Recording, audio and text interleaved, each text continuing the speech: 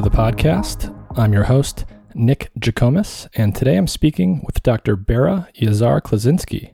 Berra has a PhD in molecular, cell, and developmental biology, and she is currently Chief Science Officer for MAPS, the Multidisciplinary Association for Psychedelic Studies. MAPS has been conducting human clinical trials for MDMA-assisted psychotherapy to treat PTSD, and Berra described the results of the recent Phase 3 clinical studies that MAPS completed, which showed striking results for the treatment of severe PTSD. She also explained what PTSD is, who it tends to affect, and how it actually arises and what we know about the underlying biology. We also talked about the drug MDMA, informally known as Ecstasy, and how it works in the brain and the types of subjective and biological effects it tends to have. We also discussed why MDMA appears to work so well in conjunction with psychotherapy for treating something like PTSD. And Berra also talked about how MAPS actually conducts these clinical trials and gets them off the ground even though they're a nonprofit without the resources of a large pharmaceutical company.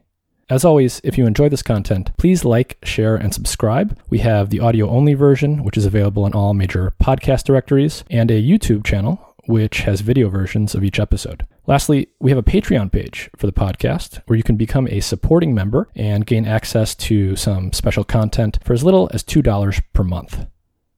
Today's show is brought to you in part by Dosist, an all-natural cannabis company specializing in dose-controlled cannabis products made with plant-based ingredients. To learn more about Dosist, their products, and where they are available, please visit their website through the link in the episode description. And with that, here's my conversation with Berra Yazar-Klosinski.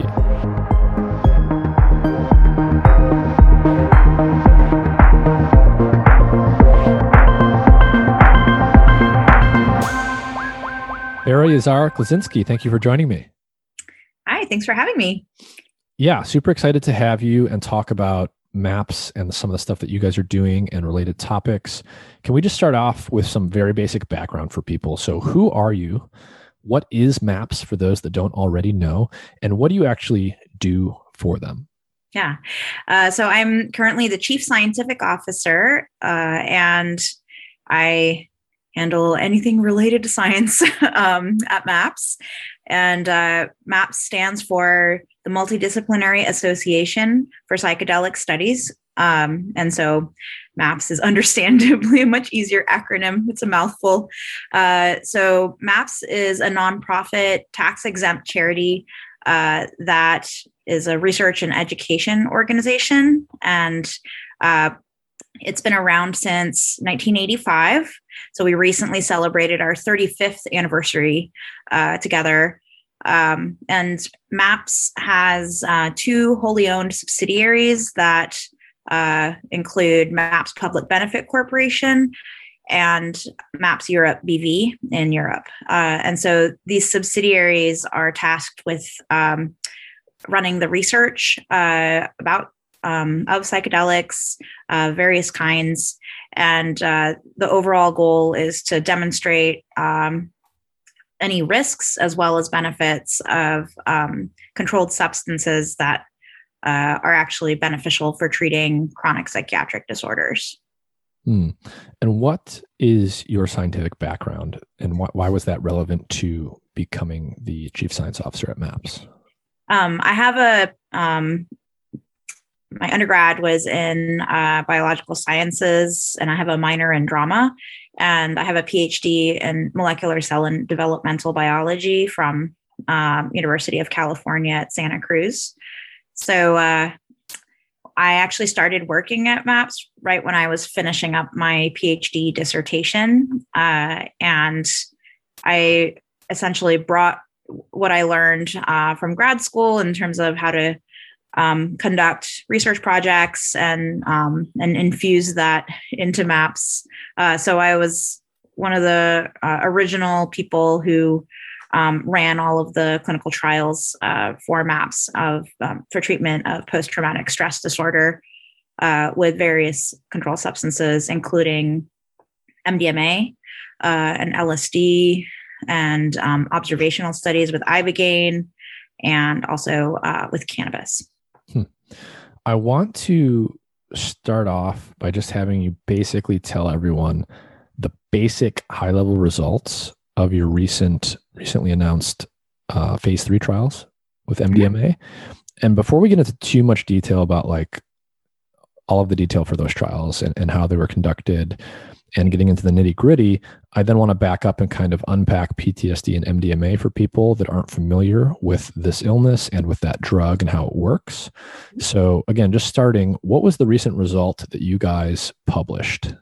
Yeah. So the recent result came out in May 2021, and we published in the well-known scientific journal Nature Medicine on the results of our phase 3 clinical trial of MDMA-assisted therapy for treating post-traumatic stress disorder, or PTSD. So the really top-line result was that the study was highly significant. It was so significant that it would be described as statistically very persuasive from an efficacy standpoint. And also the safety data was really good too. And we didn't uncover any new serious safety signals. It was also the largest study that's ever been conducted of MDMA-assisted therapy. So 90 patients were treated in the study. And the fact that we were able to do this in a multi-site clinical trial spanning across the United States, Canada, and Israel, and collected data at 15 different clinical trial sites and oversaw the conduct of the study from the Public Benefit Corporation side was really, really good. And MDMA has breakthrough therapy designation from FDA for treatment of PTSD. So we benefit a lot from added attention and interaction with the U.S. Food and Drug Administration. Mm-hmm. What is breakthrough designation? So this is one of the special programs that FDA has that enables sponsors to get additional support in terms of developing their clinical trial protocols from the agency. And we obtained it on the basis of comparing our phase 2 clinical trial data to the data that was used for approval of Paxil and Zoloft for treatment of PTSD. And so from the from the historical comparison to our data, we had a much larger effect size and hence warranted additional attention from FDA. I see. I definitely want to get into comparisons between your results and sort of the standard treatments that have been used historically for PTSD. Can you briefly just talk about the patients in the trial? They all had PTSD. Were they all veterans? Did they all share some other characteristics, or was it a mixed bag? It was a mixed bag because we really wanted our results to be as generalizable as possible to the real world.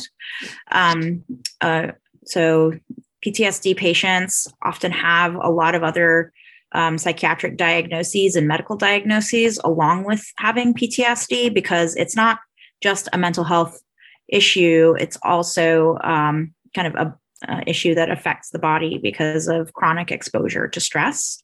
And, as we're coming out of, a global health pandemic, many people can relate that chronic stress is not good. And so PTSD patients in the study had very high levels of depression along with PTSD. And they also had a history of alcohol or substance use. And some of them also had active mild alcohol or substance use, coming into the study. And they also, on average, had experienced severe adverse childhood experiences measured with the ACE score. And so this was a measure that was actually developed by Kaiser Permanente to monitor kind of the medical impact of having adverse childhood experiences. So we included that in order to help characterize our baseline demographics. Overall, the patients were majority white Caucasian and 67% female. I see. And then, so roughly speaking, does that match up with the general population that has PTSD? Yeah, in general, female sex at birth is, associated with having a PTSD diagnosis. And, typically people hear a lot about veterans with PTSD, but the majority of the population that has a PTSD diagnosis is actually females who are survivors of sexual assault. Yeah, that was actually going to be my next question is some of the major cohorts of people that tend to have PTSD. So that's the biggest one, it sounds like. Yeah, I mean, we only had 13 veterans in our study. And this is, of course, it's only a small subset of the overall population, but reflective overall. And we also measured socioeconomic factors related to the patients who are in our study, or participants who are in our study. And they had, on average, most of them had some college classes, but not completed college degrees. Their average age was like 41. So, and then we also looked at how long they had PTSD symptoms in our study, and about 25% had PTSD for 20 years or more. Wow. And so the maximum was actually somebody who had PTSD for 63 years. So this is definitely a pretty highly traumatized population. And in order to be eligible for being randomized to MDMA or placebo, they also had to have severe PTSD, at least severe PTSD. So. And how would, most people I think have at least a vague notion of what PTSD is, or very basic idea. How would a psychiatrist define what PTSD is and what is diagnosable as PTSD, and what are the most common constellation of symptoms that people with PTSD actually live with? Yeah, that's a really good question. So PTSD is defined based off of 20 different symptoms. So there's, in general, there's a lot of hyperarousal. So people are very jumpy and, feel like they're always on high alert, always in fight or flight mode. The diagnostic criteria for PTSD are clustered into different symptom clusters. A really important one is actually functional impairment. So people are, their day-to-day lives are impacted by having PTSD symptoms.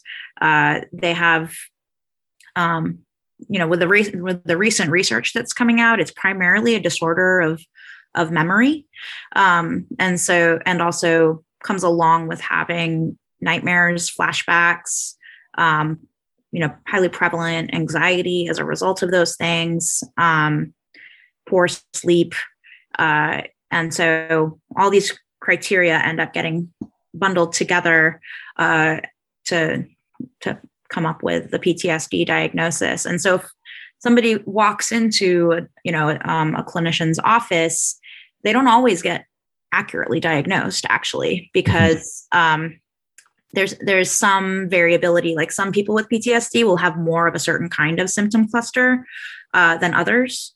There's also a new subtype of PTSD that's been defined more recently with the Diagnostic and Statistical Manual version 5, which is DSM-5. And this is called the dissociative subtype. So, normally most PTSD patients will be in fight or flight mode and hyperreactive. But actually, with the dissociative subtype, they're often in the reverse category. So they're numb and hypo-aroused, and essentially feeling dissociated from their environment and feeling like things aren't real that are happening, and that they're almost like shrouded in a blanket and not able to connect with their environment and their community. And how do we think about how much of a social burden this is? Like how many people have it? How expensive is this to treat? How debilitating is it for people that have it? It's really debilitating. So it's a little bit challenging actually to calculate exactly what the social burden is, primarily because having PTSD also comes along with, having medical diagnoses that kind of outshine having the PTSD diagnosis in terms of claims, medical claims for the insurance system, for example. So it definitely takes some legwork to try to pull out all the cases where, PTSD diagnosis is involved in the claims for treatment, because often people prioritize having their medical diagnosis treated over their mental health diagnosis treated. So that's a little complication in terms of speaking to the overall healthcare system burden. But in the case of PTSD, most people, after they get a diagnosis, they end up going on antidepressant medications that are first-line treatments. So I had mentioned Paxil and Zoloft. So they'll go on the first-line treatments and try that for, approximately 120, 130 days or so. And then quickly, they end up moving into trying other off-label treatments, which are second line and even third line. And so, within that point of getting a diagnosis, half of them end up trying evidence-based treatments and then quickly move into off-label treatments because the approved treatments are not working for the majority of the people. So it's really important to have other options. So it's hard to calculate any specific level of social burden, but this is something that's very severe for most people that have it. You're living with it for years or even decades. So it's very burdensome. How many actual people have this? Is it hundreds of, in the US, say, is it hundreds of thousands? Is it millions? It's millions. And this is pre-COVID numbers. Mm-hmm. So, I think the prevalence estimates I had seen were about 8.6 million before COVID. Usually like many people are exposed to trauma, and a subset of them end up developing PTSD. And then that number was 8.6 million. But now, since trauma exposure is so much even more prevalent and chronic stress exposure is even more prevalent because of the pandemic, it's likely that those numbers are going to go up. And in our study, the average duration of PTSD symptoms was 14.1 years. Wow. So millions of people have it. They have it for many years. Some people have it for many, many years. Yeah. Can we talk, before we get into like brain stuff and more of the hardcore biology behind this, you mentioned that PTSD, and I've heard this before, is thought of in many cases as a disorder of memory. I've heard it described as the inability to unlearn or forget trauma, say, or something that happened to you, such that, when you have PTSD, you basically have some terrible thing that happened to you that you were exposed to. And the typical person would effectively unlearn the emotional salience of that thing. So you don't forget what happened, but you don't keep attaching the same level of emotional salience that you did in the moment when you experienced it the first time.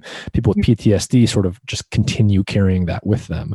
And so there's something going on that has to do with memory and forgetting and attaching or detaching the emotional salience of something traumatic from the actual content of the memory. So what do we know? Can you just unpack that a little bit more for people? Is it really, should we think about PTSD as a memory issue? Yeah. So when you go to sleep at night, that's when your memories from the day are kind of consolidated and put into your long-term storage. And so, we think that memory consolidation might be involved in the development of PTSD. So if your memories are not consolidated and put into long-term storage, then they're still around and still available to be experienced. So that's one theory. And we've done some studies we've funded some studies in rats at UC Denver that aimed to recapitulate, in a rat PTSD model, what that might entail. And there's also been independent studies conducted in mice. And so it seems that the studies between rats and mice generated different results. And a very important caveat is that you can't give rodents psychotherapy. So, so there's definitely some limitations in terms of translational studies that have aimed to address this. But both the studies did find that MDMA was somehow influencing memory consolidation or reconsolidation in PTSD models.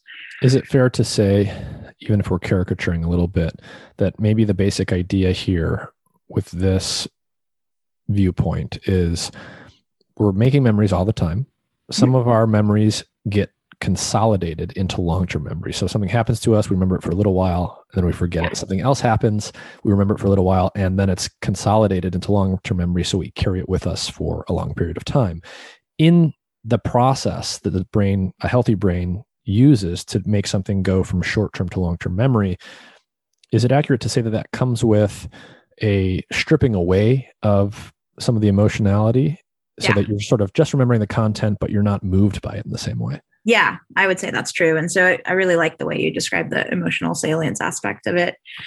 And so the other part of this is that sleep quality is so poor in PTSD patients, and I think there's a number of treatments that have really tried to just improve upon sleep quality in order to see if it can have an effect on PTSD, and I think those have been marginally successful. So there's been a couple treatments that ended up stalling in their development pipelines because the results just weren't as dramatic as they needed to be in order to really create a change.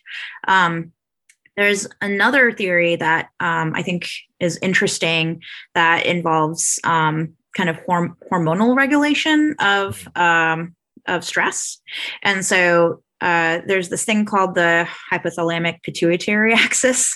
And this is how your body kind of regulates like homeostasis and how you're feeling in general.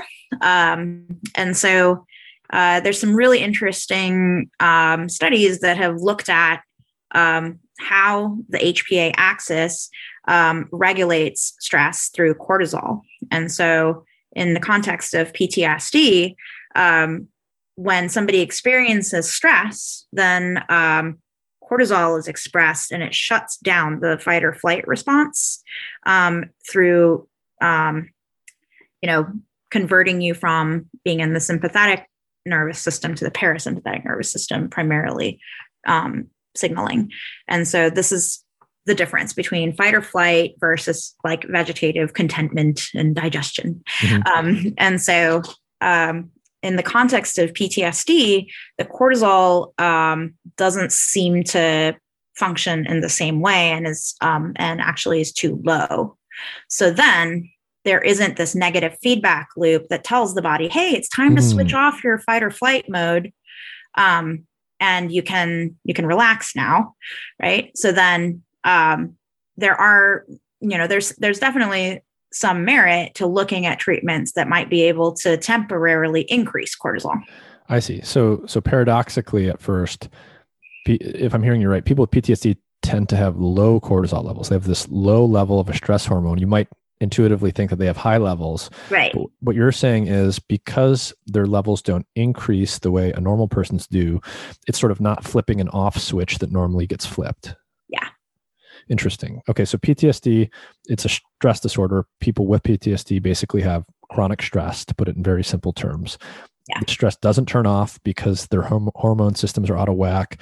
Perhaps that's related to this memory issue. Yeah. You've mentioned that the first line of defense is basically SSRIs. Yeah. Can you explain why they're the first line of defense, how will they work, and what SSRIs are and what they do? Yeah. So, these studies were conducted by pharmaceutical companies, more than 20 years ago.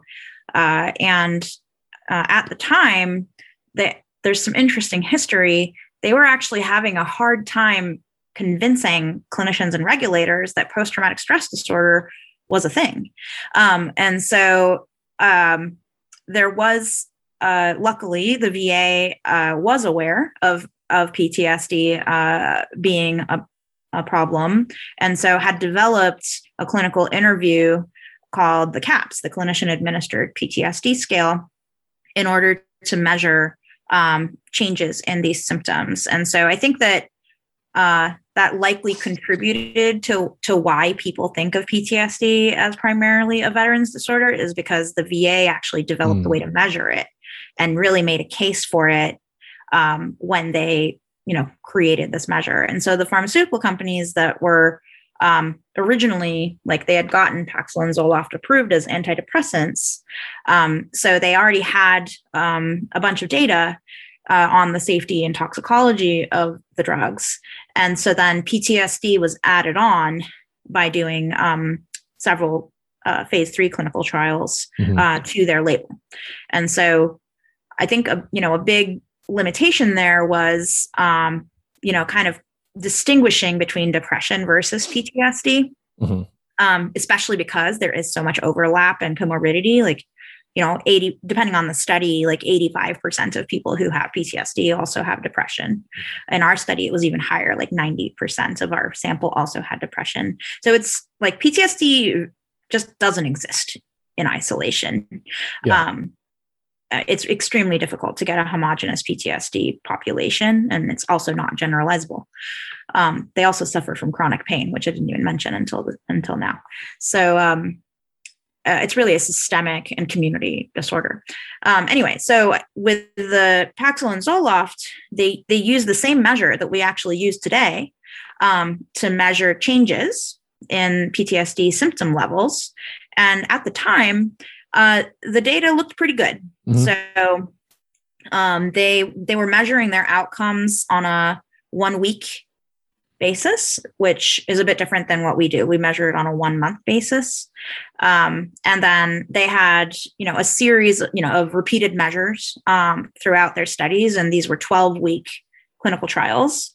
And they did have, decent p-values, which is your probability of incorrectly concluding that something works. How big were the I don't think this is a good podcast for talking about p-values and effect sizes, but how big were the actual effects that were measured as significant?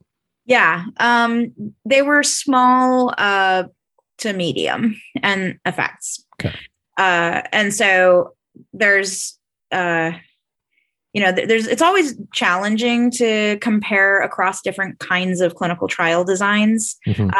But just the magnitude of the effect is pretty agnostic to the design and the measure that you use when you talk about something called effect size. So based off of that, it was a small to medium effect. And with MDMA assisted therapy, in comparison to placebo with therapy, the difference is a large effect. So for a long time, the first line of defense has been SSRIs. They were sort of co-opted from their original intended use for depression and anxiety to be used for PTSD. And in some sense, that seems perfectly sensible, right? Like these things help with depression and anxiety. There's overlap there. Can you talk a little bit about how SSRIs work? And then after that, we'll move into how MDMA works by comparison. Yeah. So it's actually funny that SSRIs were originally named as selective serotonin reuptake inhibitors. And this was a result of a marketing exercise. So at the time that they were developed, there was this prevailing opinion that you didn't want to have drugs with multiple targets. And those drugs were conventionally called dirty drugs because they weren't targeted. They didn't address hypothesized imbalance in brain chemistry, and hence they couldn't be applied with like this almost surgical precision. And so then the marketing teams at these companies came up with the idea of calling them selective serotonin reuptake inhibitors, implying that they only target the inhibition of serotonin reuptake through this transporter, which essentially is a pump that pumps serotonin, which is a neurotransmitter that has lots of different functions in the brain, involved with, well, a sense of well-being, digesting your food. So there's a lot of serotonin receptors in the gut. Anyway, serotonin is great. And so, but too much serotonin can also not be good, because it can like flood the system and then everything just kind of goes on the fritz. So SSRIs, they prevent the pump from emptying out this gap in between brain cells, which is called the synaptic cleft. Mm-hmm. And so by blocking that, they're keeping the serotonin in that cleft and enabling the signaling in the brain between these neurons to continue longer than what they normally would be signaling. And that was, supposedly helpful with PTSD. And of course, like these days, I think we have a lot better tools to measure what's going on in the brain. There's EEG and brain imaging, and like functional magnetic resonance imaging, that looks at different activity levels in the brain. But overall, these studies are not necessarily diagnostic. Like you can't just look at somebody's brain image and say, oh, I think they have depression, or, oh, I think they have PTSD. But what you can say is that certain areas of the brain are not talking to other areas of the brain. And you can, if you can correlate that with some sort of behavioral output, then you can start to make some guesses as to why that might be. So SSRIs, typically a first line of defense for PTSD, for depression. People are generally familiar with them. They know that they're out there.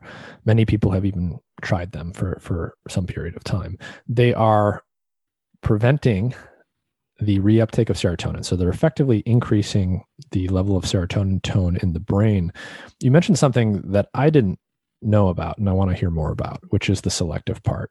So you said that they were named this way for marketing purposes, but you implied that they're not actually selective for serotonin reuptake inhibition. What else do they do? So I've heard, depending on which SSRI you're talking about, some of them have affinity for norepinephrine reuptake transporters. Some of them have affinity for dopamine reuptake transporters. And so I think when other companies that were competitors of the original pharmaceutical sponsor companies picked up on this, it actually led to the development of all sorts of different kinds of reuptake inhibitors. So now we not only have SSRIs, we also have SNRIs, which is serotonin norepinephrine reuptake inhibitors. And we also have SDRIs, like serotonin dopamine reuptake inhibitors. So there's MDMA actually blocks all three of the monoamine reuptake inhibitors, which includes serotonin, norepinephrine, and dopamine. So technically, if we're looking to put it into a class, we could say MDMA is a SNDRI, which is so it's increasing the tone of serotonin, norepinephrine, and dopamine. Yeah, but we think that in humans, the dopamine effect is less. I see.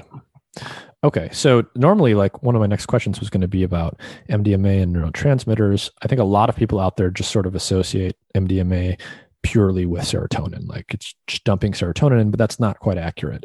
It's increasing serotonin levels, but it's also increasing these other neurotransmitters.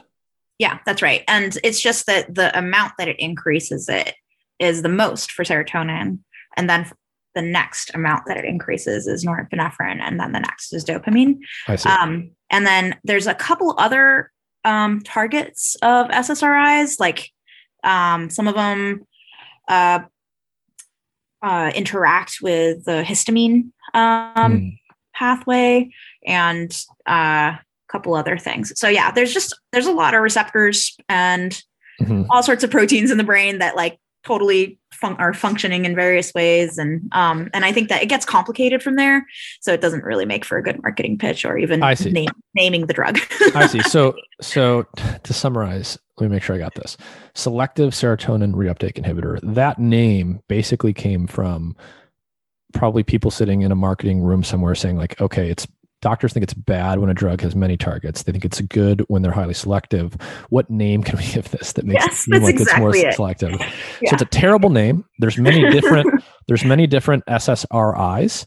They all increase serotonin levels by preventing reuptake, but they all, or mostly all, prevent other neurotransmitters from doing the same thing. And the specifics of how each neurotransmitter is increased depends on the particular SSRI that you're talking about. That's right. And it also influences like their safety profile in terms of drug interactions. So I mentioned this first line versus second line versus third line treatment. So like half the people with a PTSD diagnosis are getting some form of medication.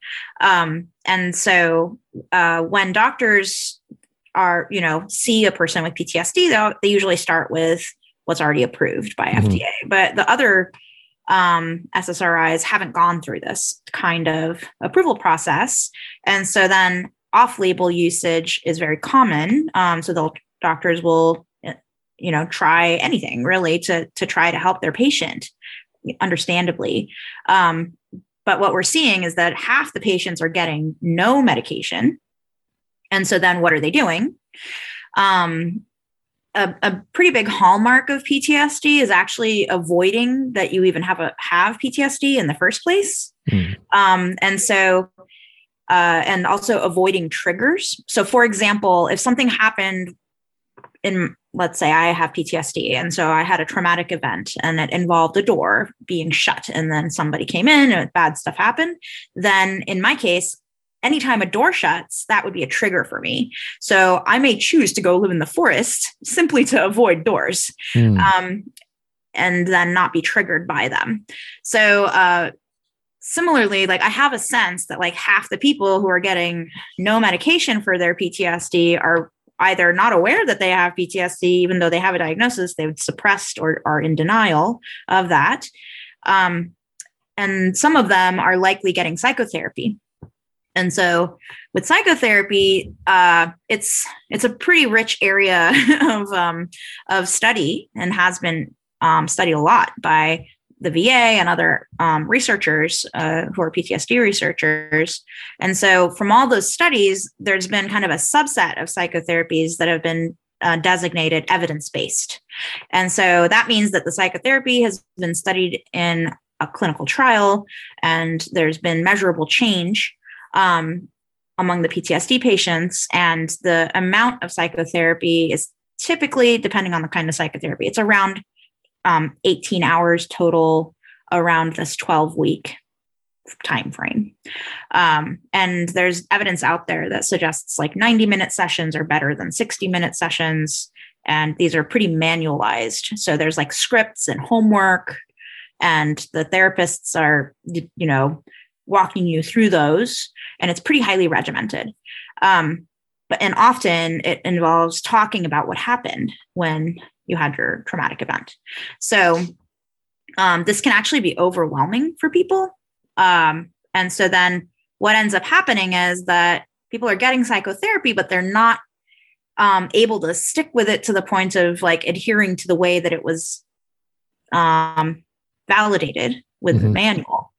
And so then, from discussion with other therapists who treat patients with PTSD in their private practice, usually what happens is that people are, feeling a little better after going through some form of psychotherapy. And then when they feel better, they're like, "Hey doc, I feel better. I don't have to come back." And then when their symptoms get worse, they come back. So then people are in psychotherapy on and off for years at a time.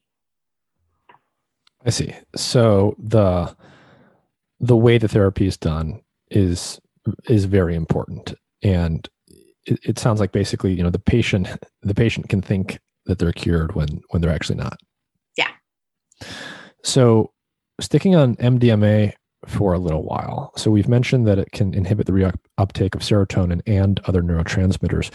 What kind of drug is this? What class of drugs is it? And can you talk a little bit about, let's actually back into that from the subjective effects. So how would you sort of just describe the classic subjective effects of MDMA? And then how would you sort of start to relate those to what it's actually doing in the brain? Yeah.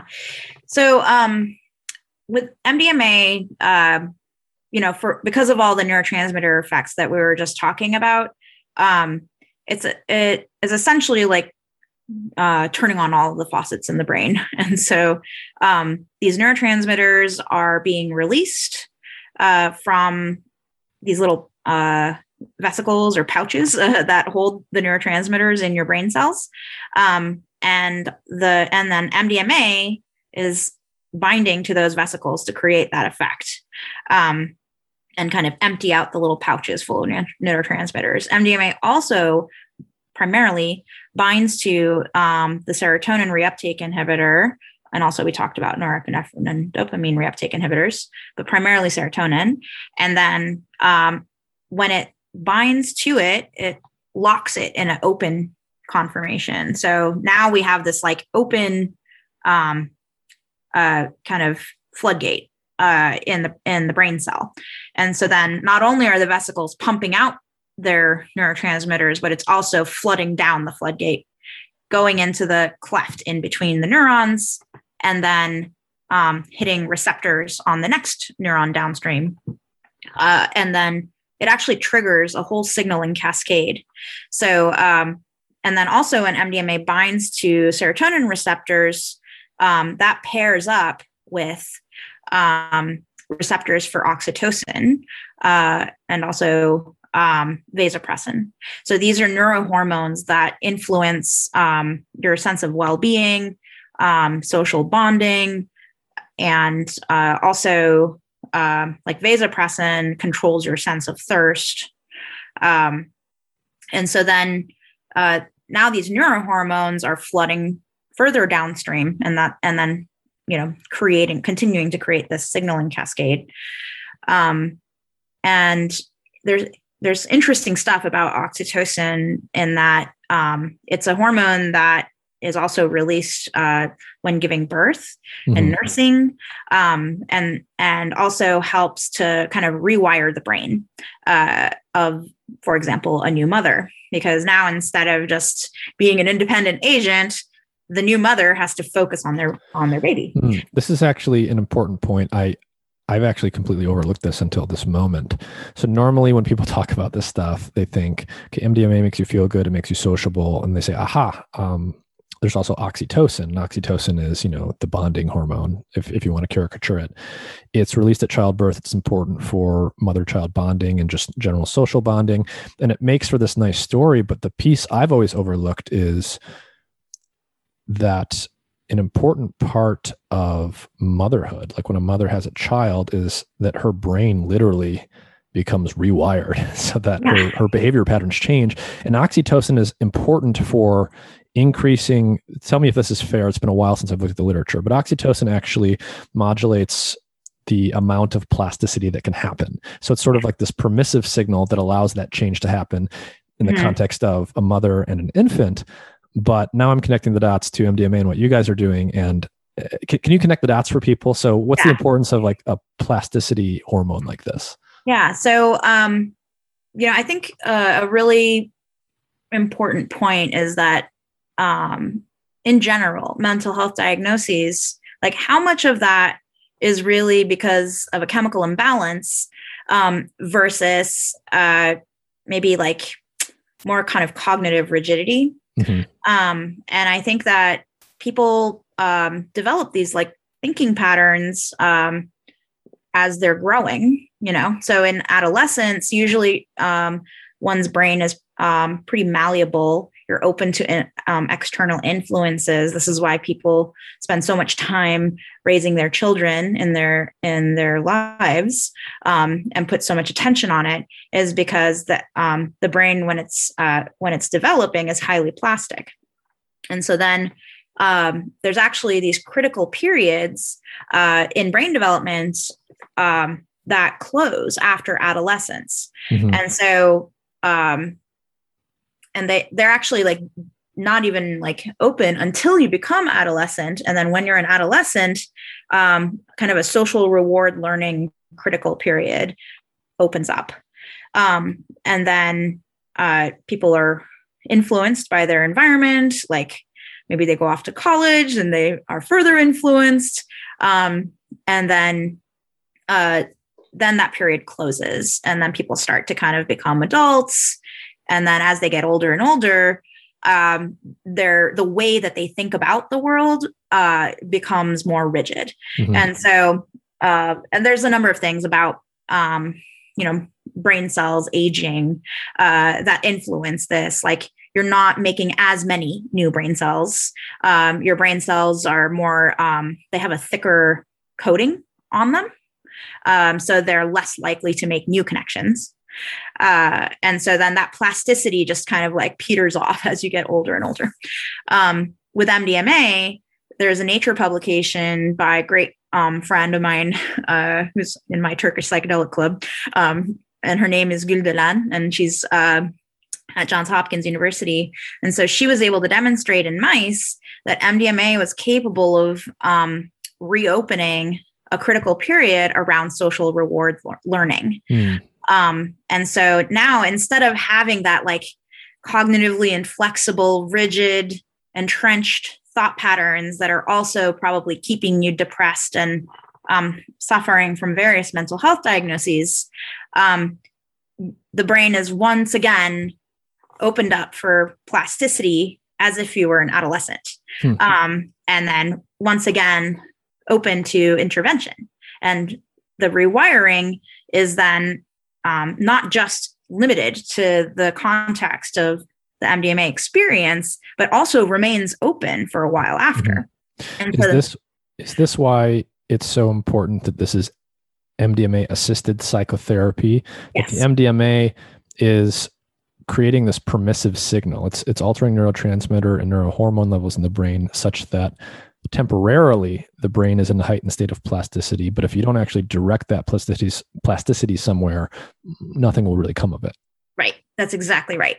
And so, and this is really the key distinction between MDMA that's used in kind of a more recreational context versus a therapeutic context. So, and then just that experience of like, of the MDMA session itself, in general, like it is an altered state. It's not causing hallucinations, but people are turning inward and having kind of an experience in like with eye shades on and listening to music that help them to revisit what happened to them traumatically, but without the fear associated with it. And what we know from brain imaging studies that we've done in PTSD patients is that normally the part of the brain that would be signaling associated with the fear signal when the memories are being revisited actually is signaling less. And then this correlates with the reduction in PTSD symptoms that these folks are able to achieve.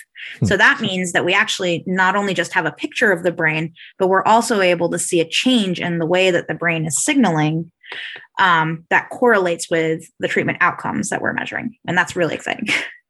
I see. So it sounds like in terms of how this drug is administered in the context of these clinical trials, it's extremely different in terms of the context it's taken recreationally. And so instead of going out and moving around and being social, the person is actually lying quietly, presumably encouraged to reflect on whatever is the object of the psychotherapy and the, the object of the trauma.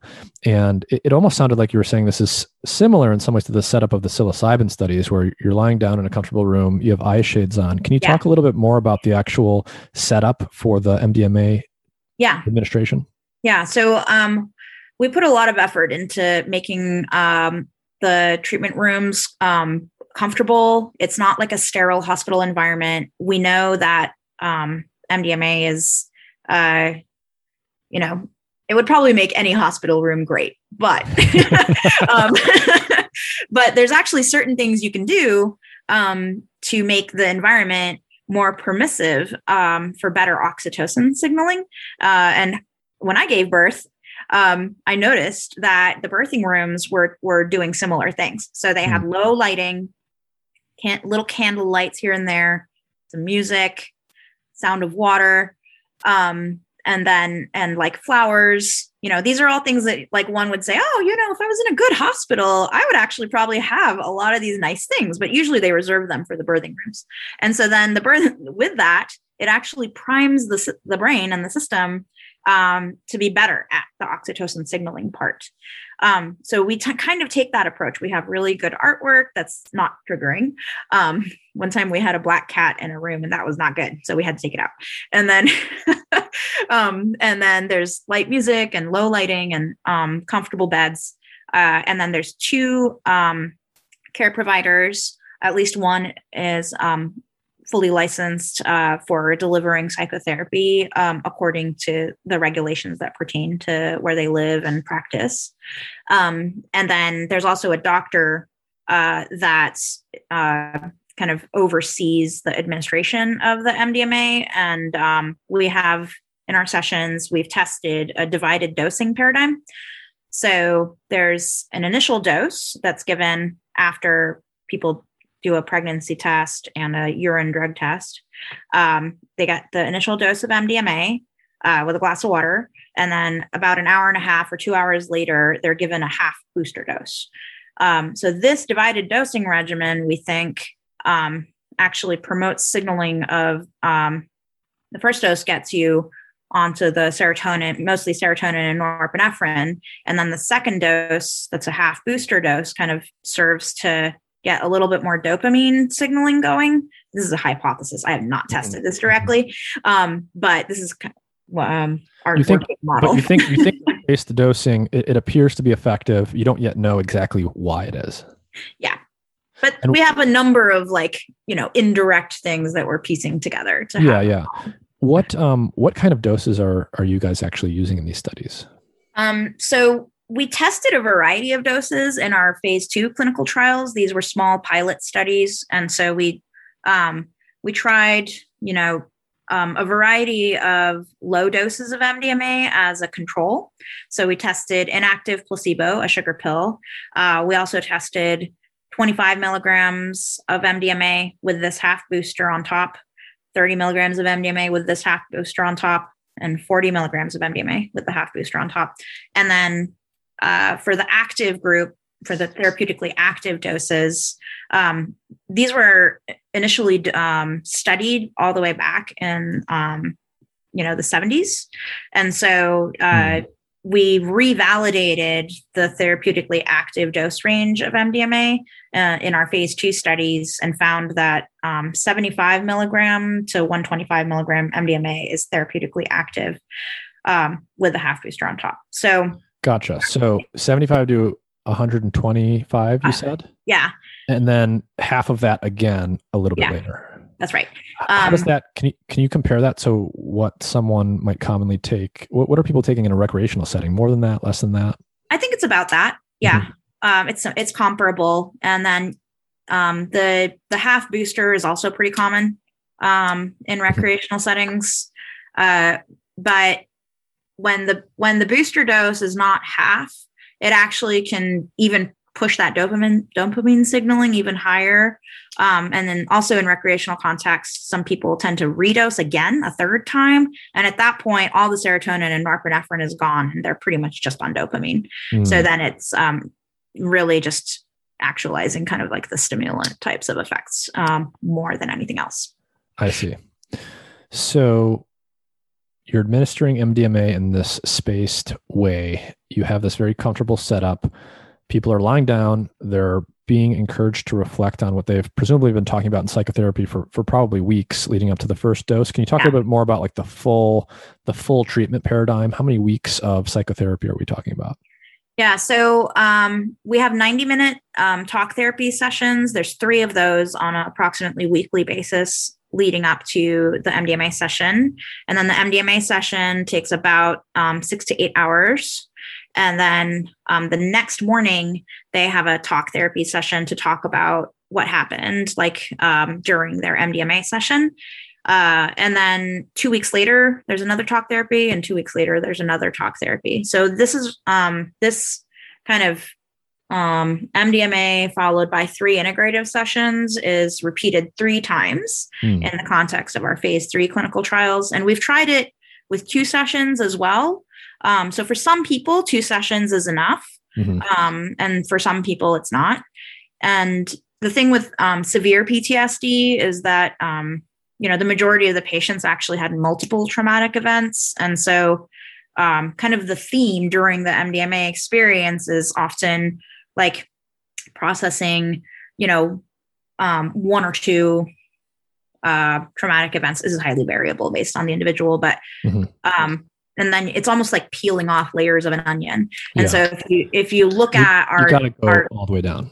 Yeah, exactly. If you look at our data, 3 sessions was the best because people were able to really get down and peel off multiple layers of the onion. I see. One thing that was sort of interesting kind of parallel perhaps is in some of the psilocybin trials that have been done. I recently had a guest named John Kostakopoulos on, who was one of the first participants in a psilocybin trial for alcoholism. And he was lucky enough to be in the non-placebo group, which means he got 3 spaced doses of psilocybin therapy sessions in the context of, more psychotherapy. So broadly speaking, similar sort of basic idea to what you guys are doing, except psilocybin instead of MDMA and treating a different thing, in this case, alcohol addiction.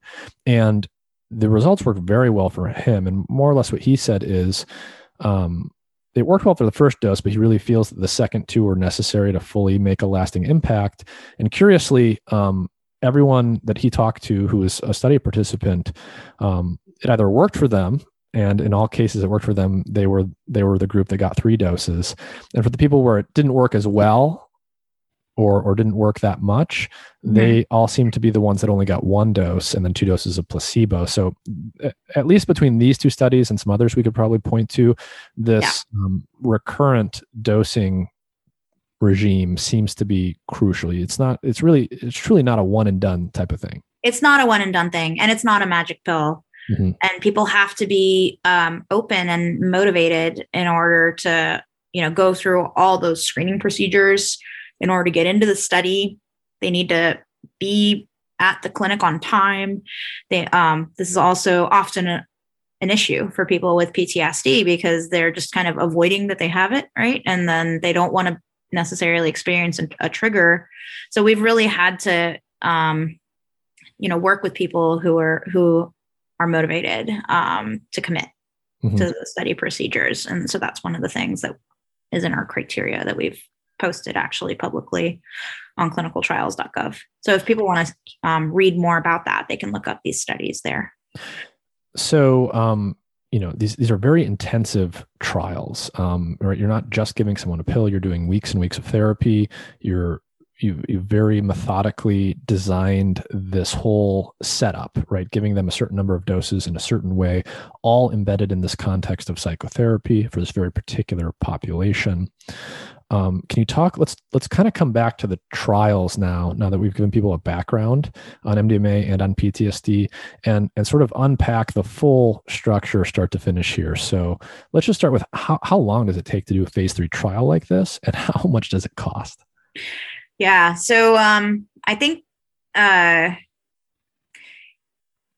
some people would like to see much larger studies, but these trials are so intensive to set up and run that I feel like it's a massive undertaking with the number of people that we had to screen and in order to treat 90. And so our original plan was to do a 100-person study, and we started it in November 2018. And leading up to that point, when we launched the study, we had about 2 years of regulatory interactions with FDA upfront. And so I mentioned that we had breakthrough therapy designation. So a big part of my role is actually writing the documents that make the case based off of research that's published or that we have in hand to the regulatory agencies that, we think that this treatment is worthy of study, and that there's a lot of scientific literature that forms the basis of these studies. And so I mentioned MAPS has been around for 35 years, and the toxicology program actually started 35 years ago. So actually 36, but anyway, so, we initially got the breakthrough therapy designation, and then we did a special protocol assessment with FDA. And then that is kind of like an insurance plan for your ultimate FDA application for marketing, because it's a lot of input upfront from the agency on the design of the study and how you're going to analyze the data coming out of it. And there's been some like more recent kind of thoughts around how to handle the statistics of these clinical trials in a manner that is like not unduly biasing the analysis that we had to incorporate into how we analyze the data. So it gets quite complicated in terms of statistics. It's not like a simple t-test. And so all of that stuff happened over a period of like 9 months or so. And then we went back and forth with FDA on 6 versions of the statistical analysis plan during that period, and finally resulted in an approved protocol and stats plan. And so on that basis, then we built the database, and there's a lot of extra quality measures that we built in to the database. And we also had all these systems that support running the studies, and also support generating a lot of documentation and files that overall help you to understand the integrity of the data, the qualifications of the people, the approvals that you have to get. And so let's talk about approvals for a minute, because it's not just FDA that has to approve. There's also there's a central independent review board that looks at the ethics and safety of the human participants for any clinical trial. So because this was a multi-site study in 3 different countries, we had to interact with 3 different regulatory agencies, 3 different IRBs centrally, and then also each clinical trial site has its own IRB, or they have to defer to the central IRB. So, and I'm sure every step of this is just so much fun, right? Oh yeah, I mean, we had a mix of university sites and private practice sites, because we want to be able to measure if there's any difference, right, between a university site and a private practice site in terms of the ultimately resulting data. Luckily, we didn't see any difference in between sites in the clinical trial. So that was really good. And I didn't even mention that there's a lot of training that the therapists have to go through in order to be ready to work on a study like this. Because these are all people that have never done this before. Yeah, these were people that the majority of them had never delivered MDMA assisted therapy before. And so they had to go through pretty rigorous training specifically on the method. We didn't train them on how to treat PTSD, because in general, these were either addiction researchers or people who are already treating people with PTSD or addiction on average. And then they would go through our training program, and then they did a small pilot study on a multi-site basis and treated 1 PTSD patient in that study. And then they were ready to work on this phase 3 study. So you can appreciate that this was a very long multi-part process. And then DEA also has to approve each researcher at the individual sites in the US. And then in Canada, you have to get a special permission called a Section 56 exemption for the clinician to administer a controlled substance. And I'm guessing when you submit all of your paperwork, they're not getting an answer back to you the next day. They're not. Yeah. I mean, I think that the most questions that we got from a university IRB was like 50 questions. And I had to sit and answer all of those with a lot of support from the team. But it was definitely constantly negotiating, justifying. And then eventually we would get approval at every single spot. And so we also had to deal with, how do you contract with the universities for something like this? You have to get insurance to cover something like this. And it's a huge undertaking. And so for all those reasons, it's quite expensive. Yeah. Yeah. And I do think it's important to put a number on this just to give people a clear sense. Like, to do this, how much money did you guys have to spend all in on this last phase 3 trial? I mean, it kind of depends where you start counting, right? Because we wanted order of magnitude. Yeah. I mean, it's definitely on the order of like 15 million. So, and that's not even counting all of your infrastructure costs that you have to develop, because we have to, because we're working on preparing for a new drug application, we have to implement and validate all the systems that we used in order to support the studies. And we have to audit the vendors to make sure that they're doing what they say they're doing. This is tens of millions of dollars. Yeah. And then you're probably looking at, when you look at total costs, it's more on the order of 30 million. And then we didn't really talk about this yet, but where are you guys getting your funding from? And can you talk a little bit about why MAPS has structured itself the way that it has? Yeah. So we have not received any grants from the government. And the majority of the funding, it's all philanthropic contributions. And the majority of the funding is from private donors.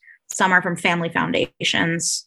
And there was also an influence of cryptocurrencies when we were really trying to do our big push for raising the money in order to do the phase 3 trial, because we didn't want to start the trial without knowing that we had the funding in hand in order to complete it.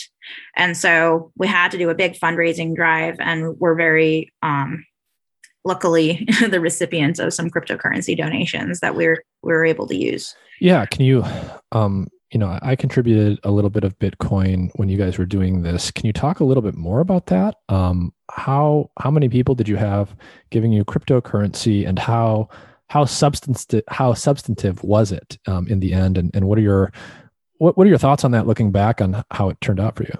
Yeah, unfortunately, this is the development and fundraising part is not really in my domain, but I can tell you that there was this pineapple fund that got announced on Reddit. That was a really big influence. We have a pretty strong social media team that was run by Bryce Montgomery. And so he's been with MAPS for 10 years at this point, and I've been there for 12 years. So we've had a lot of overlap. Anyway, he found the Pineapple Fund posting on Reddit that somebody was going to donate, an anonymous donor was going to donate millions of Bitcoin through this Pineapple Fund, and was very secretive about their identity. Millions of Bitcoins. Like, I don't know. It was a lot of money, but it equated to millions of dollars. Millions of dollars. Yeah. And then how did you guys think about that, given the volatility of Bitcoin? Did you sort of hold on to it for a while? We did not hold on to it because of the volatility. So we just quickly converted it into dollars and used it. So in hindsight, if we had been able to hold on to it, it's possible that it would have amounted to even more. Mm-hmm. Wow. So that was actually, I knew that you guys were doing this because I participated in my own little way, but I never actually got the story on how consequential it was. But it was very consequential. Yeah. It enabled us to be able to finish contracts with universities that were going to do the work. It was important. Interesting. So you did these trials. We've talked about how the MDMA was administered and some of the basic structure of the trial and the psychotherapy. We talked about in the beginning that they were very effective. You got really good results. Can you talk in more detail about what that exactly means? So you've got 90, I think you said 90 people going in with severe PTSD. When you say that the trial was effective, what does that mean in terms of how many people came out with and without PTSD?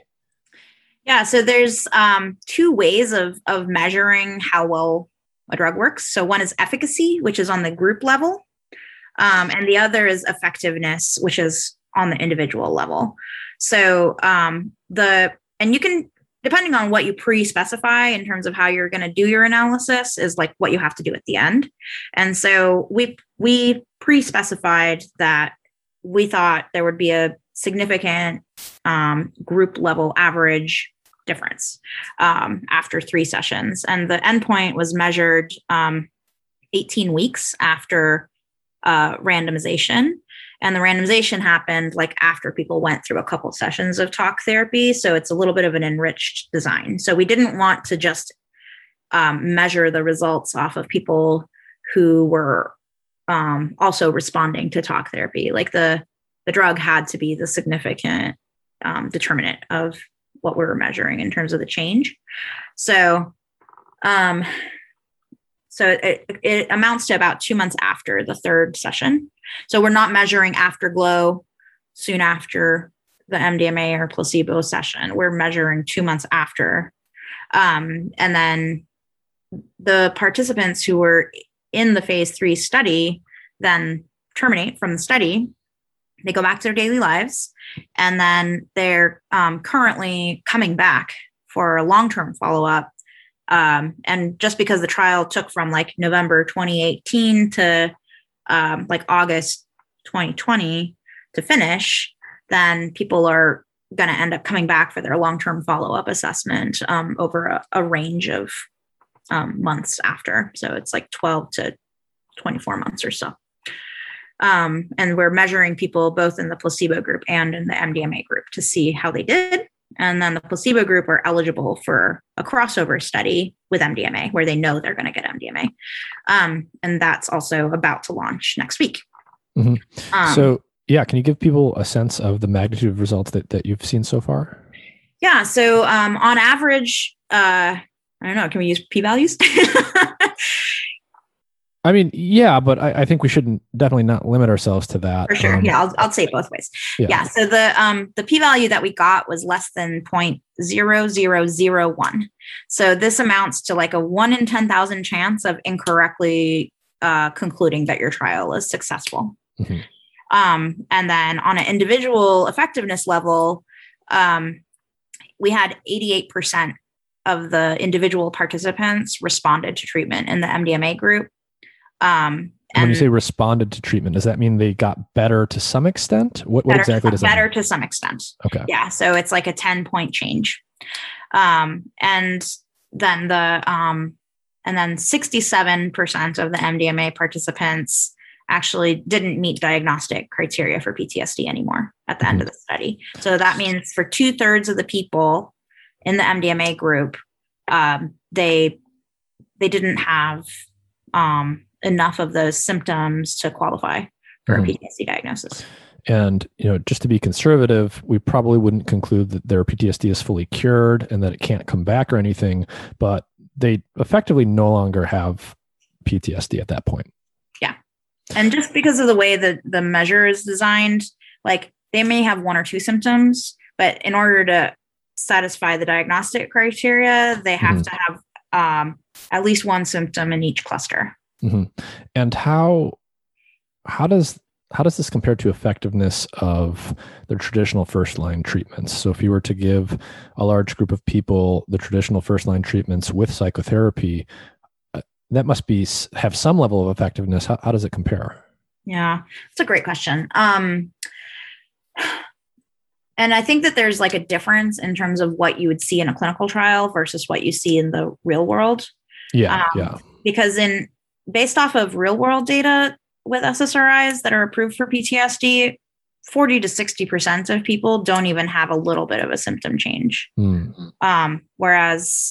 so it's a little bit hard to compare because we're basing our data off of clinical trials and then talking about how SSRIs are doing out in the real world. So what you're saying is we don't have real world data yet from MDMA. So presumably the real world data, it's just noisier, it's messier. People aren't going to always use the proper protocol. Right. So the effectiveness should go down somewhat, but the levels that you're seeing are actually so high that my understanding is that even if it goes down somewhat, it's still much better than most traditional treatments would be. Yeah. And we had, after going through the 3-session package, 5 of the MDMA group didn't respond in a manner that would like meet criteria for a treatment responder. And that's out of 46 people dosed with MDMA. So we think the non-response rate is probably around 10-12%. And then, but it's still really good. I think that is really the important part is that if nothing else, like let's say in the real world, the effectiveness goes down. If nothing else, people are interested in trying MDMA assisted therapy and it's going to get them in the door. And I mentioned half of the people with PTSD aren't doing much in terms of treatment. So at least it gets them in the door and then they're able to try it as a treatment in the toolbox. I want to ask a little bit more about the past before we talk about the future. Can you talk a little bit about, so like you guys are obviously, you're doing these trials now. You've like just completed phase 3. You've been working on this for a number of years now. When did MDMA come onto the scene, both in terms of it, researchers being aware of it, and then how did it sort of seep into popular culture? Can you sort of connect the dots between the origin of MDMA, its leakage into popular recreational culture, and then the origins of MAPS? Yeah. So MDMA was, from what we know, was first synthesized in 1912 by Merck. They were kind of doing like your standard medicinal chemistry, like trying different chemical structures and seeing what they got. And so then at the time, it wasn't tested in humans. It was just kind of part of a library of compounds that were just generated that way. And then from what we know, Alexander Shulgin synthesized MDMA, I think in the 60s. And then before then, the Army actually started testing, MDA, which is a chemically related compound to MDMA. It's actually an active metabolite of MDMA. So the Army was doing these tests in the 50s, characterizing the lethal dose for 50% of the animals, so LD50, of like LSD and MDMA and MDA in all sorts of different animals. And their original goal was to potentially use psychedelics as like a kind of chemical warfare or biological warfare. And so that's when you start hearing about like MK Ultra and the CIA and all these things. So this actually like historically has created a lot of political baggage that prevents the Department of Defense from being open to studying psychedelics today, because just it didn't go well. Let's put it that way. And so subsequently, like after that, Alexander Shulgin was he had a DEA license and he was synthesizing research chemicals under his DEA license. And I believe there was another chemist also involved. I just can't recall his name, but he was working together with Shulgin, and he was the first one to try MDMA. And so all that was happening in, the Berkeley, California area. For people that don't know, can you just briefly talk a little bit about Alexander Shulgin and why he's interesting? Yeah, he's like, everybody likes to be called the grandfather of psychedelics. I think he counts as a true grandfather of psychedelics. I won't ever be the grandfather of psychedelics, but anyway, so Yeah, he's a Russian origin chemist. He was very talented chemist, and so he and his wife actually took it upon themselves to try out a lot of these research chemicals that he was synthesizing. And unfortunately, he's passed away several years ago. But he really, he published the synthetic routes on how to make these research chemicals, and kind of generated a lot of prior art that prevented psychedelics and the manufacture of them from being patented. So to me, this is really the most important contribution, that these are, these chemicals are how should I say this? They're similar chemically to compounds that are already present in a lot of natural sources like plants and fungi. And so they're, and our bodies are kind of naturally evolved to respond to plant-based psychoactive materials throughout evolution. And so a lot of indigenous people were using plants and fungi to alter their consciousness and as like rites of passage and ceremonial usages. And really important to acknowledge that this, plant and fungi really the use was first developed by indigenous and first peoples and native people. And so these methods of ceremonial and ritualistic use were around for, thousands of years, and then actually informed the current therapeutic methods that are in use today with MDMA and psilocybin. So there's a lot of breathing exercises, diaphragmatic breathing exercises. These were subsequently developed by Stanislav Grof into holotropic breathwork. So just by breathing, one can alter one's consciousness because of the existing brain neurotransmitters and chemicals that are induced in your body and your brain just by breathing in a different way. And it really does, again, remind me of birth, because just by breathing, it's enabling life. And so then Shulgin really felt strongly that these chemicals should belong to the people and should never be a subject of a monopoly of a corporation. Mm-hmm. And so he published TiHKAL and PiHKAL that put it into the public domain in terms of how to create these chemicals. And he did get in some trouble, I think, with DEA when he did that, understandably so. And I think subsequently he did end up giving up his DEA license for manufacturing. But yeah, I mean, do you have anything to add to the Shulgin story?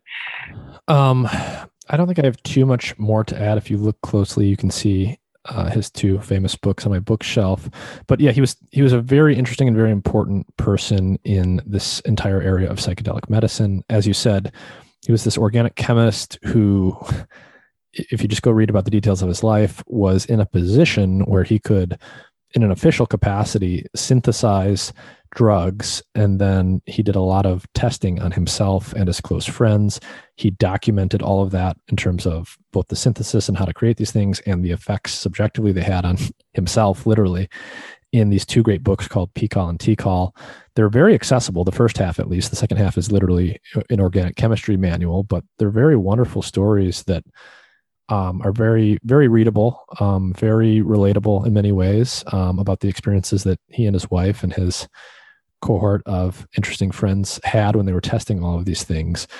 He died just a few years ago. I actually met his wife at the last MAPS conference a few years ago, and she's very old now, but she was there and she was cognizant, and she gave a wonderful talk. But if you're interested in the history of psychedelic medicine, if you're interested in the chemistry of psychedelics, if you're interested in their subjective effects and where they come from, it's very difficult to imagine how you would fully appreciate all of those things without looking at these two books, PiHKAL and TiHKAL. Yeah. So then MDMA was, kind of highlighted as a result of that personal experimentation by Shulgin and his colleagues and friends.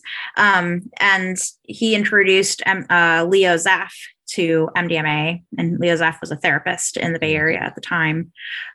So there were, hundreds of people who actually experienced MDMA in a therapeutic context when it was still a largely unknown chemical. And it really helped to augment their therapy process. And so there was couples therapy that was tested. They tried it for treating alcohol use disorder and alcoholism, substance use disorders, depression, eating disorders, PTSD, anxiety, all sorts of stuff. And so, and then those data were published by George Greer and Requa Tolbert, who were a couple that ended up, doing the research effort to kind of like synthesize and write about a lot of those anecdotal reports. These were not controlled clinical trials. And so then, the word kind of got out, MDMA got out of the bag. And then in Dallas, Texas at the Start Club, there was a marketing exercise that led to MDMA being renamed Ecstasy. Initially, they were calling it Atom, and MDA was called Eve, because they're so similar in chemical structure and some of the effects. And then everybody decided Atom's not a great marketing name, so they decided to go with Ecstasy in terms of, characterizing it and making it sound more exciting. However, we have heard from a lot of our study participants who have PTSD that they say, I don't know why they call this Ecstasy, because it's actually, we think of MDMA as a kind of a non-specific amplifier of whatever feelings and experiences are there. And this was actually recapitulated in some recent publications that really aimed at looking at this in larger data sets with pharmacology data combined. So really, it's like if somebody is experiencing mental health challenges, those challenges come to the forefront when they're under the influence. If somebody is largely happy and in a party environment, they tend to more often report feeling more social, more outgoing. So it's perhaps better to think about it as this emotional cognitive amplifier that just exaggerates whatever is there. And the history and the branding of this drug as ecstasy and the party drug is sort of a side effect of the fact that people were often taking it in that kind of context, and they simply weren't choosing to take it in a different context. That's right. So let's talk a little bit now about the next steps in the future. So you've completed the phase 3 trial that just came out recently that you've told us about. What are the next steps, and what has to happen now before this can become an FDA approved medication? And what exactly does that mean? What will doctors be able to do? We're currently doing a second phase 3 trial. And so we're about 35% enrolled.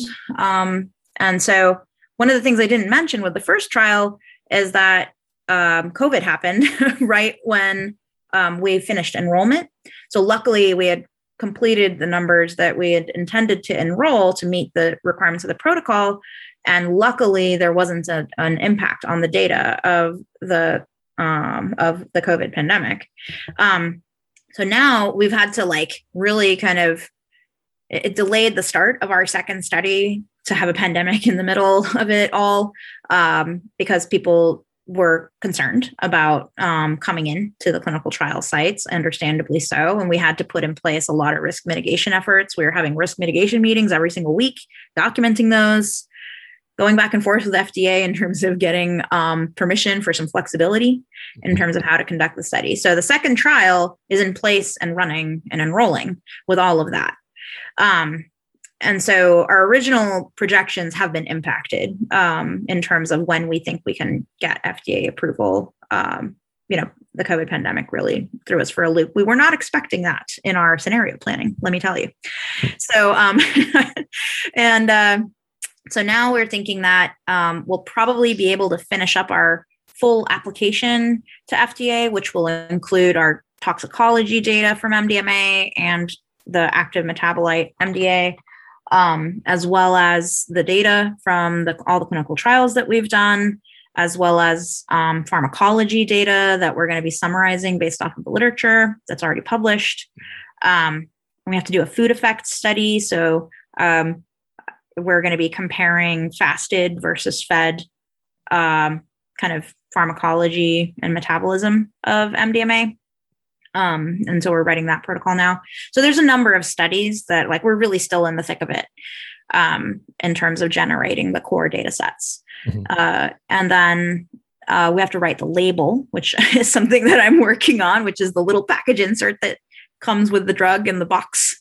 And we're designing the packaging, and we completed manufacturing our validation batches of MDMA. So we have quite a bit of MDMA, over 10 kilos. Where do you get it? I forgot to ask you, where does your MDMA actually come from? It's manufactured under contract in the UK by a contract manufacturing lab. And they have to, of course, have lots of licenses and permissions. And then we import it into the United States for use in the clinical trials. And then it gets shipped out from the United States to the various locations in the world. And we're also enrolling for a European study right now that's treated a couple patients. So yeah, there's just a lot going on. And we hope that this will be in clinics at the end of 2023. End of 2023. And assuming that happens, what exactly is it going to mean for it to be in clinics? Will any licensed physician who is a psychiatrist or psychotherapist be able to choose to use this if they feel it's appropriate for a patient? Yeah, I mean, it seems like nothing we're doing is ever straightforward. So there's a lot of intricacies around like how we envision this going out. So FDA doesn't regulate psychotherapy. In fact, they don't even know about the outcomes that are possible with psychotherapy because they're focused on the drugs. Mm-hmm. And so because this is essentially a new kind of therapy, FDA is calling it an integrated multimodal therapy. So MDMA, the effects of MDMA on its own are kind of additive with the effects of the psychotherapy. Mm-hmm. And this is not so novel in the sense that like ketamine is currently being tested in combination with psychotherapy as well. And that we think that this actually improves the durability of the effects. So there's that aspect, like we're having to explain psychotherapy to FDA. And then we have to develop a risk evaluation and mitigation strategy that will require that clinicians who are able to work with patients who are on MDMA have to go through training. And so we have the world's largest MDMA therapy training program currently in progress. There's 300 clinicians are being trained in the current cohort, and about a third of them are people of color. And so there's a lot of diversity and inclusivity and equity work that we're currently engaged in and raising money for patient access programs, et cetera. And so the way we envision this is that there would be a prescribing physician, doesn't have to be a psychiatrist, and they would do an initial assessment of like cardiovascular risk to rule out underlying cardiac disease. And there's a couple different specific subtypes that are likely going to be going to have a precautionary note in the label about that. And then also, we envision this as a treatment that's administered by a team. So the team has to consist of like a physician. They would hold a DEA Schedule 2 through 5 license, and then they have to go through our training in order to get the drug. And then they have to agree to work with appropriately trained and licensed providers. And then FDA really wants us to make sure that the providers are kind of, it's not just one person. That's their ideal. So we're just in the middle of like working out the specifics with FDA, and we'll be working closely with them on that. And what is the current scheduling of MDMA in the US's drug scheduling system? Yeah, so MDMA is currently a Schedule I controlled substance. And like I said, it doesn't work for everyone. So it's really not a good idea to go off and try this on your own. And we think these effects are really just possible in the context of therapy because of all the neurobiology we were talking about. So that being said, after FDA approves MDMA for having medical evidence of efficacy and safety, then it triggers a rescheduling mandate for DEA, the Drug Enforcement Agency. And so that has to happen in 90 days. And so then we'll know if MDMA is going to end up in Schedule 2 or 3. We think that based on the data that we have, Schedule 3 is more appropriate. And then that influences how you can do the commercial distribution, et cetera, because I see. There's different standards for Schedule 2 versus 3. Gotcha. So currently it's Schedule 1, which is the most restrictive. Once you guys accomplish some of the next steps, it will determine that it will definitely be rescheduled, but we don't know where it'll actually land other than it's not going to be Schedule 1 anymore. Right. One of the things I probably should have asked about earlier is, when you're trying to justify these studies to the FDA and to all of these agencies, when you are, presenting the case for this, you presumably are talking a lot about safety and toxicology. And you mentioned that a lot of toxicology studies had been done. I know that there's a pretty rich and somewhat contentious history of the research done in terms of the potential toxic effects and potential side effects of MDMA, both in experimental animals and in humans. Can you talk a little bit about MDMA's safety and toxicity profile and what we know there? Yeah. So there's depending on the intended clinical usage of the drug that you're studying, there's different designs that are appropriate for an actual, registration level toxicology study. And so, and then also these studies have to be conducted on following good laboratory practices. And that means that they're audited and they come with a lot of documentation to support the quality of the results. So with MDMA, originally Rick had funded and overseen 2 toxicology studies where MDMA was administered once a day for 28 days. And those studies helped us to kind of get an initial sense of like what dose of MDMA causes mortality in animals. And it's unfortunate that animals have to be sacrificed in order to have these studies. And it's a required component of your new drug application for the regulatory approvals. However, those studies were done so long ago, we actually had to repeat them more recently over the last couple of years, and I had to oversee it. So we worked with contract research labs, and they, but we successfully negotiated with FDA that we would focus on the neurotoxicity question. And so that was the part of the original studies that was inconclusive at the time. And so then that inconclusive finding fueled all these studies that were like, well, look, MDMA is possibly neurotoxic. Let's figure out how to study that. Oh my God, we're going to give it at these really high doses. So just to be clear, in like a while ago, in like the 80s and 70s, in the 80s, there were some studies done in animals and toxicology to look at whether or not MDMA was neurotoxic, whether or not it killed brain cells. And you're saying that those studies were inconclusive. They were inconclusive. And at the time, what they did find was that the amount of serotonin decreased after MDMA. So at the time, that was a perfectly acceptable measure of neurotoxicity. But what we know now is that that's actually just about how MDMA works. Because all that serotonin gets released, and then MDMA actually inhibits the enzyme that allows you to make more serotonin. So it's like a shutoff valve. So if that shutoff valve didn't exist, then you would actually be more at risk for serotonin syndrome because there would just be more and more and more serotonin around. So it's actually a good thing in terms of how MDMA kind of has self-limiting effects. I see. So they're originally doing the studies giving animals, my understanding is a very high dose of MDMA, probably much higher than most reasonable people would actually take in a recreational setting. And what they found was not clear evidence of neurotoxicity. They found a decrease in the amount of serotonin floating around the brains of these animals after they were given these high doses. Some people probably inferred that to mean that cells had died, when in fact they probably didn't, or at the very least you just don't know. Right.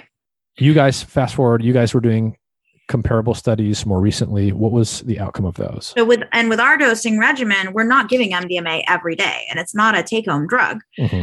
So we made the case that we should test it like a single dose drug, where it's given one time, and then the body has time to recover, and then it's given again, and then the body has time to recover. So we did the 28-day studies with dosing on a once a week basis, which is more similar to our once a month basis for humans. And we also did expanded neurohistopathology. So we looked at modern measures of neurotoxicity in all different kinds of stains that FDA had recommended us to do. And from those, there was also this like one inconclusive finding from the very old studies where they used silver staining, and the silver didn't like get into the brain tissue, and it was interpreted as and it only happened in the MDMA animals, so it was interpreted as possibly being lesions, and everybody was like, "Oh my god, like lesions in the brain, that's bad." And so then we found no evidence of lesions with the better staining methods and the better methodology. And so that was really the linchpin for like putting the neurotoxicity debate to bed, at least with this dosing regimen that we've studied with the once a week. And what were the doses you were using in these studies, and what were the animals actually? Yeah, so we did this neurotoxicity study in Sprague dolly rats and beagle dogs. And for both of those, like the dogs are more sensitive to MDMA at higher doses. And we actually, unfortunately, we went up to the maximum tolerated dose, which means some dogs died. And so then it was around like 12 milligram per kilogram MDMA or so. And just for reference, in humans, where it's challenging to do the scaling between different species because their bodies nonlinear. It's nonlinear. And also the metabolism of MDMA is nonlinear, and like just adding more MDMA doesn't necessarily mean that you're there's actually one of my other podcast episodes, for those that are interested in this stuff, drug metabolism and scaling of bodies. There's a great book called Scale by Jeffrey West, who's a physicist. And in that book, and I had him unpack this anecdote in my podcast, but he tells this very tragic story from a long, long time ago, where some researchers gave an elephant LSD. And so the question arises, how do you determine the correct dose for an elephant? And the naive notion for how you would dose an animal, if it has a certain body size, is you just multiply, whatever the scaling factor is. So if the animal's twice as big as a human, you give it twice as much. Or if it's half as big, you give it half as much. And that's actually not the way that you dose drugs. And so that's kind of what we're talking about here. And he unpacks it in that episode. But what did you guys actually find when you gave these? Well, we also found one more really important thing, which is that at least in rats, in the rat study, we found that there was a difference in how much MDMA the animal could tolerate based off of whether they were housed together with another animal or separately. Oh, wow. So we had to really rely on the publications that had previously found this in order to be able to go high enough in the dose in order to have conclusively put some of these toxicity concerns to bed. So with rats, we were starting to get mortality at 20 milligram per kilogram, for example. Mm-hmm. But then when they were housed separately, we were able to go up to 100 milligram per kilogram. It's a 5-fold difference. And it's just from, I mentioned MDMA, the effects of MDMA are highly context dependent. I actually think that this is the reason why there's so much controversy in the scientific publications about the toxic effects of MDMA.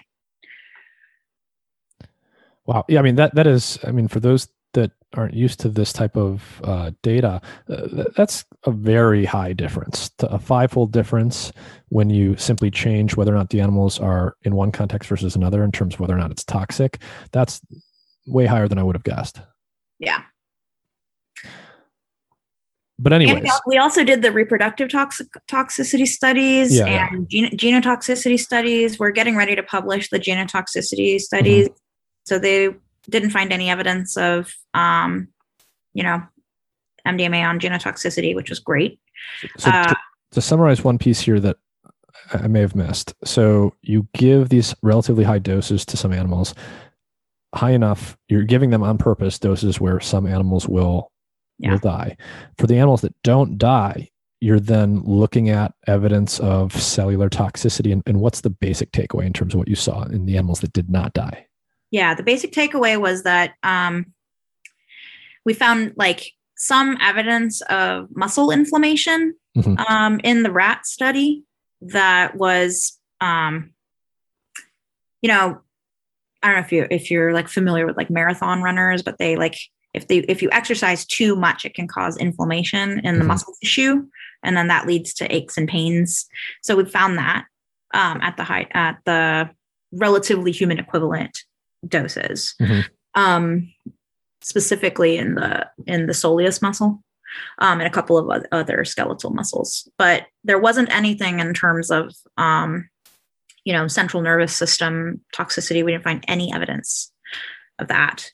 And in terms of peripheral neurotoxicity, that was the only thing was that we found evidence of white blood cell infiltration into skeletal muscle tissue, leading to myofiber degeneration, which sounds horrible, but it's actually not that bad. And then we also, there were definitely behavioral signs and symptoms of the dose being too high at the high doses. And so, but I think with any drug, there's a tolerability limit. So I think that was not surprising. And anyways, I guess the take home was that what you did find was sufficient to convince all of the relevant regulatory agencies that you could. Oh, we don't know yet. We just submitted this and we just finished the studies. Oh, I see. So we don't know yet if they're going to be convinced. But we're going to ask them to do a review of the toxicology data before we complete the full submission. Okay. Well, Berra, you've been generous with your time and we're unfortunately running short. Before we go, are there any final thoughts that you want to leave people with? And can you just point people to where they would go if they want to contribute to the studies that MAPS is running? Yeah. So MAPS, being a nonprofit, has a pretty easy way to donate to MAPS studies. So it's maps.org/donate. And then also we put all of our research publications, open access for free on our website on it's maps.org/resources/papers. And you can poke around in there, and there's a lot of really good information on the MAPS website. We also have our treatment manual on the MAPS website under the MDMA assisted therapy studies. And we also have our investigators brochure of MDMA. So that is all the stuff I was talking about today is summarized in this pretty large document that's an encyclopedia on MDMA, and that's all free access. You can just go there and read it. Yeah. Great. Well, I'll link to all this stuff in the description underneath the episode when it goes live this Friday. Berra, thanks again for your time. This was great. I'm glad that I could finally get in touch with you and kind of tell this story for people. So thanks for coming on again, and I hope to talk to you guys soon in the future. Thank you so much, Nick. It's been a pleasure.